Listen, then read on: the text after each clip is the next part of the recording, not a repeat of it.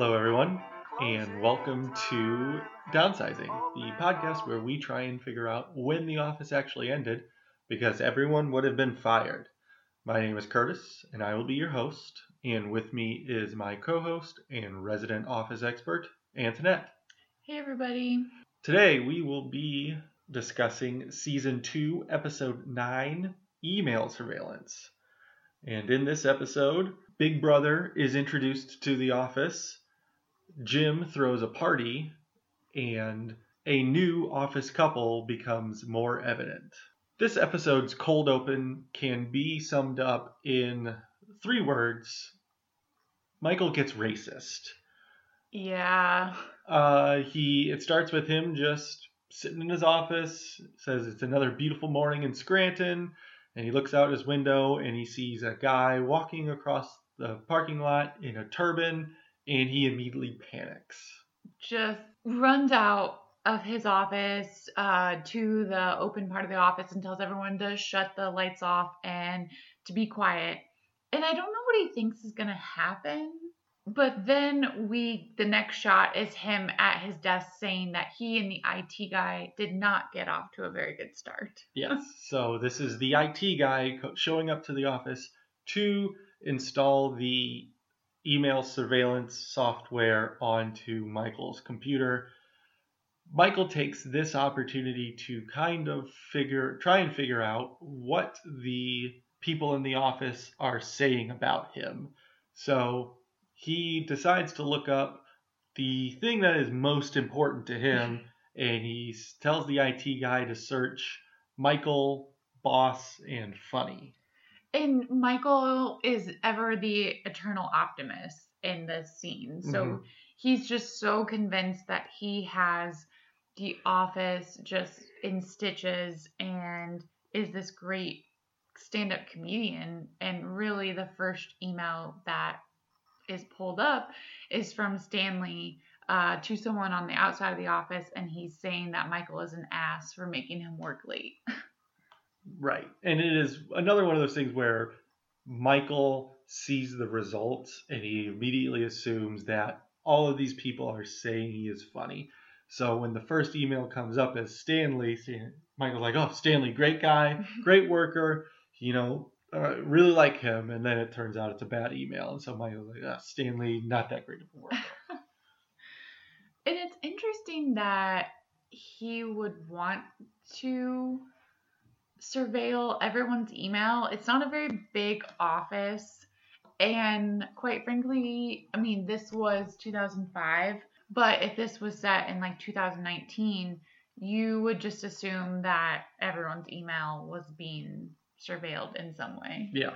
So Oscar asks him about it in front of the office, asks why the emails are being surveilled, and Michael just tries to laugh it off and says, that's not happening. Because Michael thinks he's doing this in secret. He thinks that he can do it without any of the employees knowing about it. Right. And so Michael's denying it, and Oscar's like, IT just sent out a memo about it. Why is this happening? Because I think you would have to let people know either in like the employee handbook or in something they sign. Right. And so Michael just kind of takes the point out of it, which, I mean... Again, I don't know what he thought he was going to find. Sure. Well, he does find something. He is looking through Meredith's emails, and he finds an evite to a barbecue at Jim's house. And from the evite, you can see the rest of the guests list. And it appears as though everyone else in the office has been invited except for Michael. And this really just rips Michael apart. Because for Michael, this is literally possibly the worst thing that could happen to him, is to be excluded. Right. He thinks that he is best friends with everybody in the office, so of course he would be invited to a barbecue. So he says to the camera, maybe I'm just not as approachable as I think I need to be approachable or to the rest of the office. So his way of doing that is to go eat lunch. So I get the impression that he eats lunch at his desk every day. Yeah. So he has decided that today he will go and eat lunch in the break room in the kitchen area with Oscar, Kevin, Jim, and Pam. Michael's lunch is a cup of noodles, and he says that he used to eat this all the time in college and uses this to segue into kind of poking around about the party that is going on. He says that the thing he missed most about college is the parties, and just goes into this diatribe about how everybody was invited, the jocks and the nerds and the professors were all there. And Pam questions the fact that the professors were there, and Michael's like, "Oh yeah, they were the best, they were the coolest guys there." And meanwhile, Jim gets it. This is a thinly veiled reference to parties and authority figures. Like, you can tell he's uncomfortable and he's squirming a little bit, but he's not budging on inviting Michael. Right. This becomes a real issue when Dwight asks Jim how to get to his house, essentially. And Jim is just like, "Hey, keep it down. Not everyone is invited." Which you would think Dwight would have figured that out, because you can see the guest list on the Evite, but maybe he didn't look at that. Right. So Jim tells Dwight that it's actually a surprise for Michael. So don't ruin the surprise for him. And so then Jim has to tell Pam, hey, I've got this prank going, essentially. So that's fun. And while he's up at Pam's desk, he also sort of slyly asks, for numbers' sake, for the food, I just need to know numbers. So is Roy coming? And Roy is not going to be at the party, because it doesn't seem like the warehouse workers were invited, but he would have been coming with Pam. This was something I was thinking of just randomly during the day a couple of days ago. I don't think we've seen the warehouse workers at all this season. I think you're right, actually. We've only seen Roy. Right, but we haven't been down to the warehouse or seen any of the other workers. We've heard Roy reference them during the fire episode. Right. But yeah, I think you're right. So far, we have not seen them. I know we will see them coming up because... No, I'm thinking of season 3, actually. Yeah. I don't know if we see them in season 2. I can't recall. But you're right.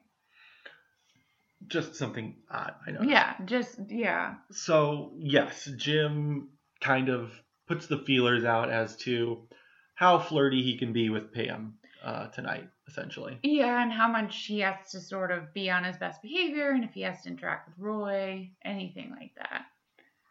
And Michael is really getting desperate by the end of the day. So around 4 o'clock, he goes to Jim's desk and asks what Jim's plans are for the night. Does he want to hang out? Jim's like, "Ooh, can't hang out." And Michael's like, "Oh, well, I'm busy too. I have improv class, and then I go out with my improv friends." Mm-hmm. So poor Michael, you just see his vulnerabilities very apparent. Because then as everyone is walking out, it's about 10 past 5, he is literally bombarding people about their plans as they're walking out the door. And it's kind of odd to me that there was clearly some kind of communication between Jim and everyone else in the office, or just between everyone else in the office in general, about, hey, Michael's not invited to this. Yeah. Do not tell him that there is a party tonight. And he probably knew Dwight wouldn't go along with that. So Dwight wasn't part of it, but Angela was. We see him try to bombard Angela, Kevin, Oscar, and Dwight. And Dwight is still under the impression that it's a surprise party for Michael. So he's like, "Well, I will see you later, but maybe I'll see you on Monday." Right. At Jim's party, it is your standard house party. Jim lets everybody know, hey, drinks are over here. We got a karaoke machine. That part's not quite so standard, I guess. Yeah. And we'll be grilling food later. We're about to take a tour, so whoever wants to come. That part's a little weird to me. And he lives with a roommate. But yeah, the fact that a couple people were going on tour. Yeah. a tour. That, I mean, obviously for the sake of the show, the reason for that tour is to get Pam into Jim's bedroom, essentially. Yeah. And it is kind of a weird thing because they play it up on both ends of this. As Jim is explaining as to where they are going to go on the tour, Yes. Pam is kind of listening intently, and when you hear Jim say we'll get to both bedrooms, you can see her kind of perk up and kind of get very happy about the fact that she will be going into Jim's bedroom. Yeah, and also Ryan asks Jim if Katie is going to be coming. Yeah. And Jim says, well, I haven't talked to her in a while, which the timing of Katie just bothers me throughout this season. It is weird because we are going to see her in another episode She's coming gonna pop up pretty soon on Booze Cruise. Yes. And so on the flip side of the bedroom situation, Pam stays behind. Weirdly stays behind and just is like looking around Jim's bedroom. Yeah. And then he comes back and is like, oh, I thought we lost somebody. Right. But I would be really creeped out if, on both ends. One, if I just happened to just come across someone in my bedroom. And then two, if I got caught just looking around someone's bedroom. Well, you have to understand the situation here. As we have seen in pretty much every episode, any kind of interaction Jim has with Pam, he takes it as the greatest thing ever. That's so, true. Pam just kind of hanging out in his bedroom. There are two different kind of camera angles where Pam is sitting on Jim's bed, and they have the shot where Pam is in the foreground and Jim is in the background. And Jim just kind of has this like, oh, she's sitting on my bed, like look on his face. Oh, man. And then she runs over and grabs his yearbook and she's flipping through it and reading it. And Jim is just like sitting there looking at her on his bed. Yeah, like all like googly eyed. Yeah. Have you ever seen, I think it's like a tweet meme or something that says the difference between interpreting something as sweet or creepy is whether or not you like the person back? I've not seen that. Okay, but I feel like this applies a little bit in this instance. Definitely. Before we move on, can we talk about Jim's bedroom? What about it? It's very high school, college dorm-ish. Sure. I put Jim at like 24, 23. They all have to be mid-20s. Right. Like, I do agree with that, but it could be, like, this could be someone's college apartment. Because they have, like, party lights in the kitchen. And Prince, it's very much a mid-20s single guy house. Yeah. Which, that's what Jim is. So right. It's to be expected. Probably a little bit cleaner because it's a TV show than actuality. Right. I don't know very many clean males. Like in general, or just that they keep their house clean, their living area clean? The latter. Yeah, they're out there, but yeah, for the most part. Few and far between. Yeah. Unfortunately.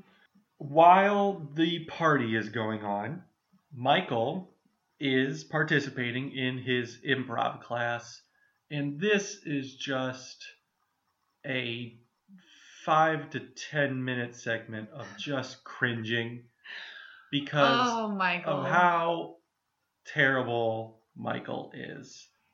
He is like a toddler. Yes. Because he has to be doing what he wants. So he's like a toddler and an 8-year-old. He has to be doing what he wants, and he'll get bored by anyone else's suggestions or the scene that anybody else sets. And then no one ever wants to partner or be in the same scene as him. And we figure out why is because every scene he's in, he is an FBI agent, Michael Scarn or some variation of that name, and he always has a gun. And he tells the camera that's because, like, think of the best thing you could do. You can't top that. Yeah.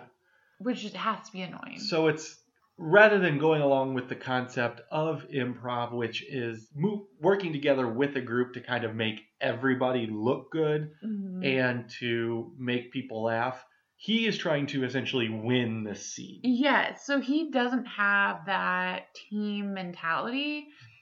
But it's interesting that he seems to enjoy or talks about improv because he clearly isn't picking up on people are annoyed by him. He is finding them annoying that they want to set these scenes that he finds boring. Yeah. But the thing is, they can't ever respond or act with him because he shoots everyone dead.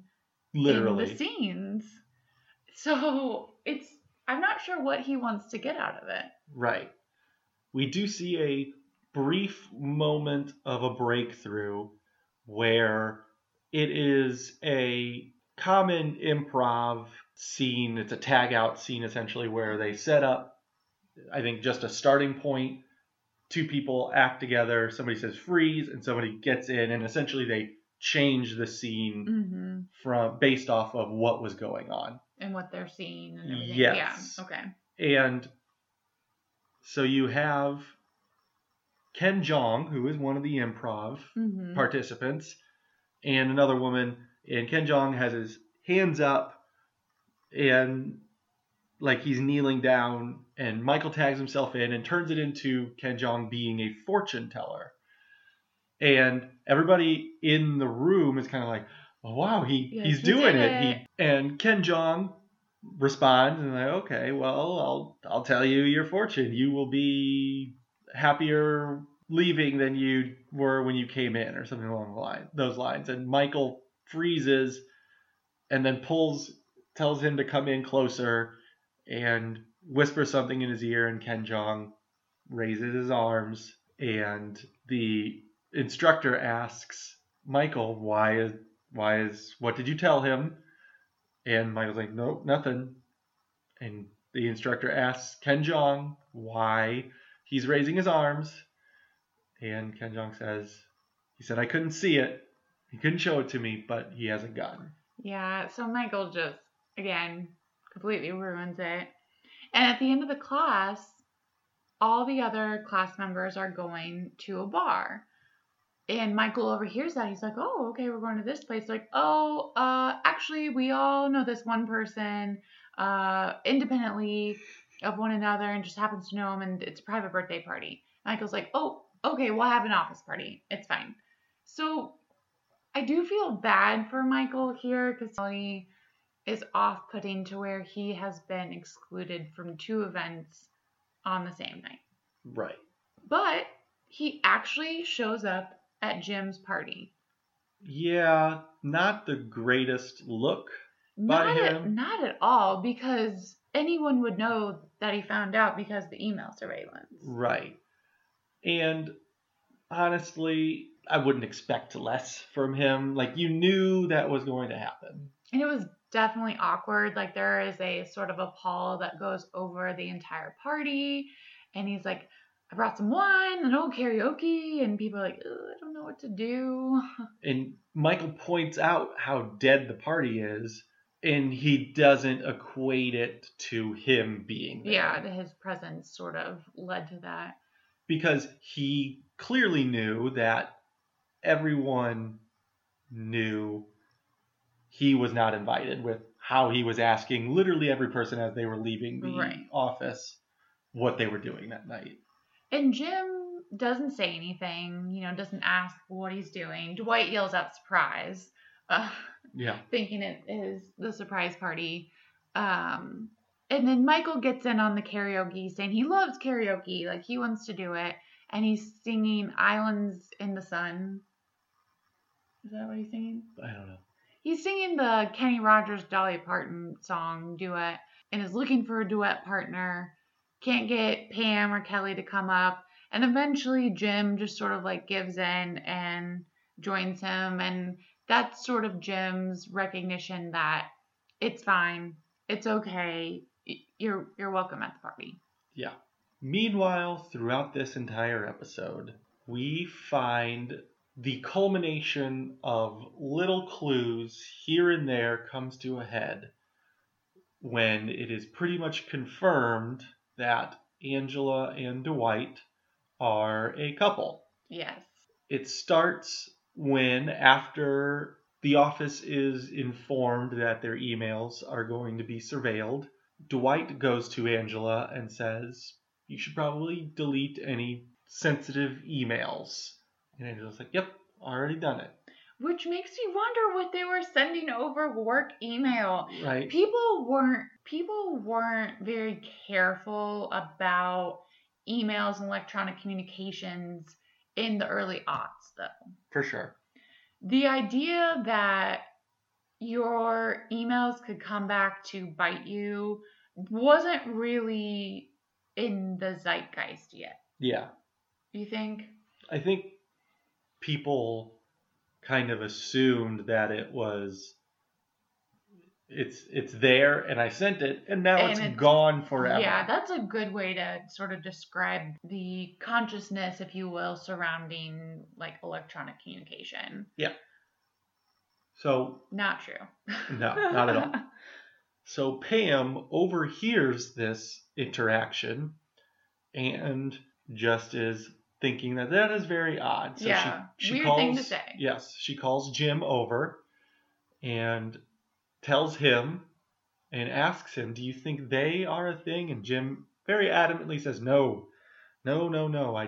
Mostly because he just doesn't want to think about that. Mm-hmm. Yes. So following that tidbit about the emails, Pam asked the camera crew if they can inform her if there's any other clues that they notice, if they see anything good. And we really actually don't often see any sort of interaction between the camera crew and the employees that they're filming. This is the only time, and then we don't see it again until season 9. Yeah, and it's kind of a weird thing. Like you said, there is not much brought up about the camera crew. It just seems like these are people just kind of talking to the screen, essentially, because it is only kind of mentioned in passing in the very beginning of the show. Like there is not much of a introduction of, okay, we're going to be shooting a documentary about life in the American office. Like why they're being filmed. Yeah, it is just kind of a, hey, there's cameras. And we'll have, like Jan, for instance, has referenced on the phone with Michael, are the cameras in there? Right. So there is a sort of recognition that there is a camera crew. Right. But not huge. Right. Because most of this show is kind of more in the vein of Parks and Rec, where it's the same thing. There are interstitials with the camera, but in Parks and Rec, it's just that's what happens. Like there is no documentary. Yeah, yes. There's no greater storyline, this meta storyline of it's a show within a show. Correct. Sort of thing. Correct. But the ask to the camera crew pays off because Pam is in the break room with the vending machines and Angel's in there and she's buying a Baby Ruth. And as Pam tries to put her money in there, Angel's like, "Oh, excuse me," and buys a second Baby Ruth. And later the camera crew points out to Pam, "Hey, Dwight's eating a Baby Ruth." Right. So we see that. And at Jim's party, Angela and Dwight are talking outside, and Pam notices that as well. And she asks Phyllis if Phyllis knows anything about any secret office romances. And Pam sort of gets a little bit of comeuppance here because Phyllis assumes that Pam is talking about her and Jim. And Pam's like, no. Right. In very typical Pam fashion. Yes. She then kind of stops all of it and denies everything. Yeah. She says that, I was wrong for thinking that Dwight and Angela were in a romantic relationship just because they talk to each other a lot. And like they could just be friends and that's it. Like just because people hang out and talk to each other doesn't mean that they like each other. Again, a full denial of the feelings that she has for Jim. Yes. And while Michael and Jim are singing karaoke, we get a shot outside of Angela and Dwight's feet, and they're clearly on a sort of a lawn chair, and they're making out, like the way their feet are positioned. Right. That gives that sort of implication there. So Dwight and Angela are the actual first real office romance that we have. Michael and Jan. Don't sell Michael short here. I guess. So let's go back to the annex with Antoinette and find out any fun facts about this episode. Just a couple fun facts. Like Curtis mentioned, Kim Jong is a guest star in this episode in the improv scene. There is a rando at the party. Wyatt Cenac is also in the improv group. Oh, I didn't even notice that. Yep. Oh, nice. There's a rando in the party scene, so we haven't gotten the last of just random people showing up for office events yet. And at the party, at Jim's party, they're actually drinking real beer. Normally, during filming of shows and movies, as I understand it, it's water or something else. But according to the IT guy, the guest star who was the IT guy, they were actually drinking beer during the party. And they got to play games on an Xbox 360, which at that point hadn't been released. That wasn't like a thing. So that's pretty fun. Yeah. I thought you meant that they were drinking an actual beer. Yes. As in like, no, but as in like, it wasn't just some prop beer in terms of like, it's a brand that doesn't exist. I thought you meant they were drinking a brand that actually exists. Yeah, no, that's what they were drinking. Right. I get that part. I get that they were actually drinking beer, but when you said that they were drinking real beer, I thought you meant like that's a brand. They were drinking a real brand of beer rather than a fake brand of beer that they came up with for the show. So they didn't have to do any right. advertising. Curtis, I don't think there were any firings this episode. I agree. We do see Michael being racist, but it wasn't in an openly discriminatory way. So I agree with you. No one gets fired this episode. Just a personal strike for Michael. Right. Do you have a Dundie to give out? Yes. The Dundie Award for Arrested Development goes to Jim. What about you? I have the Dundie for worst ventilation goes to the school that they had the improv class at. Why? In the very first scene of that, when the instructor asks, all right, who wants to be in the next scene? Michael raises his hand, and he is pitting out really hard. And the woman next to him also raises her hand, and she's wearing a sweater, and she is also pitting out very hard. And so was Kim Jong. So everyone was hot. Yes, it was very warm in that classroom, clearly. For sure. Who's your employee of the month? My employee of the month goes to Dwight, basically for not spoiling the fake surprise that the barbecue was. Oh, also, side note, completely off topic slightly. Jim was not having a barbecue. Jim was having a cookout. Okay, that's also fair. He was not actually barbecuing. There was he did not smoke any meat, and barbecue meats were not being served. No, it was hot dog. Yes. And burgers and chicken. Yeah. So Jim was having a cookout. Very important distinction. If you ever invite Curtis to a cookout, don't call it a barbecue. Right. Anyway, yes, Dwight was my employee of the month for not spoiling the fake surprise to Michael, because that's definitely something he would have done. Yes. Who is your employee of the month? My employee of the month is Kelly, because she tried to get Oscar and Stanley to talk about something else besides paper at the party they were at. And then they all realized that they couldn't. And that's a pretty typical occurrence if you ever go out with coworkers. Yeah, I agree. Also, it's kind of odd that those were the 3 minority employees, and they were the ones talking to each other. I don't know. Like, it's just kind of an odd. And Kelly still is not the Kelly she will become yet. No. She's still like, kind of just Kelly. Just I work here. Yeah. More or less. Yes. So that pretty much does it for this episode. Do you have anything to add? I do not. All right. We're hitting our stride into season 2. I forget what's next. Christmas. Okay, this is a fun one. It's a cringy one, but it's a fun one. It is peak Bad Michael. Yeah, for sure. One of the many views we get of peak Bad Michael. Yeah, like we've said before, season 2 is rough.